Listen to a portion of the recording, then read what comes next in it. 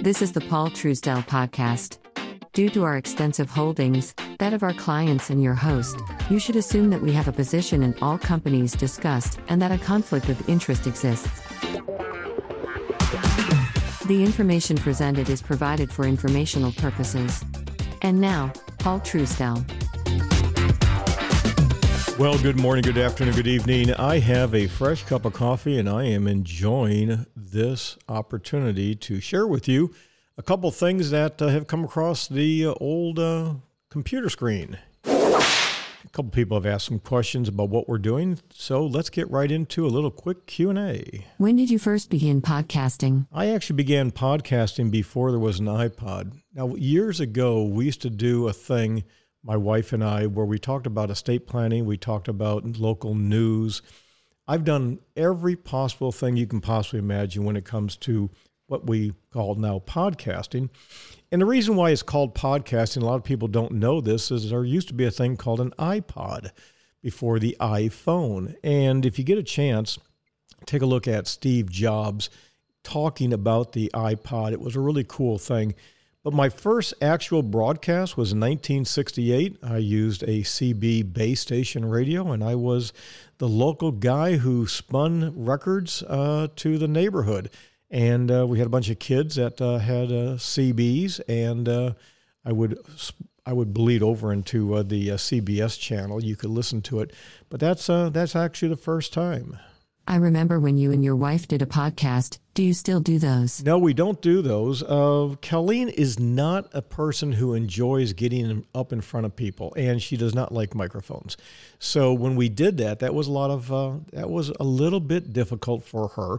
I enjoy it. I'm the kind of guy who is my personality is I'm an analytical expressive, which means I will dig like a dog with a bone and figure it out. But when I'm done, give me a soapbox. I'll be happy to talk about it, but not Colleen. So no, we won't be doing those, but I will be doing a lot more of the estate planning talks myself in a few weeks and months. I met you and your wife during a workshop at the Marriott in Ocala. You folks did our estate documents.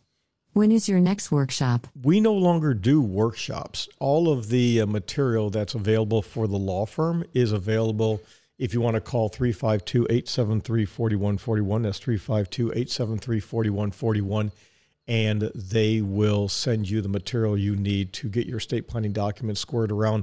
Those seminars no longer needed.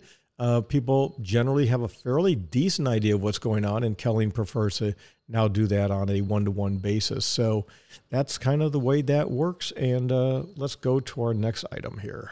Why are the podcasts 5 minutes or less in length? Podcasts are 5 minutes or less in length because the average person who is very busy, a business owner, a C-level executive, a person who's in sales, a person who is a manager, you're busy and you got a lot of things going on.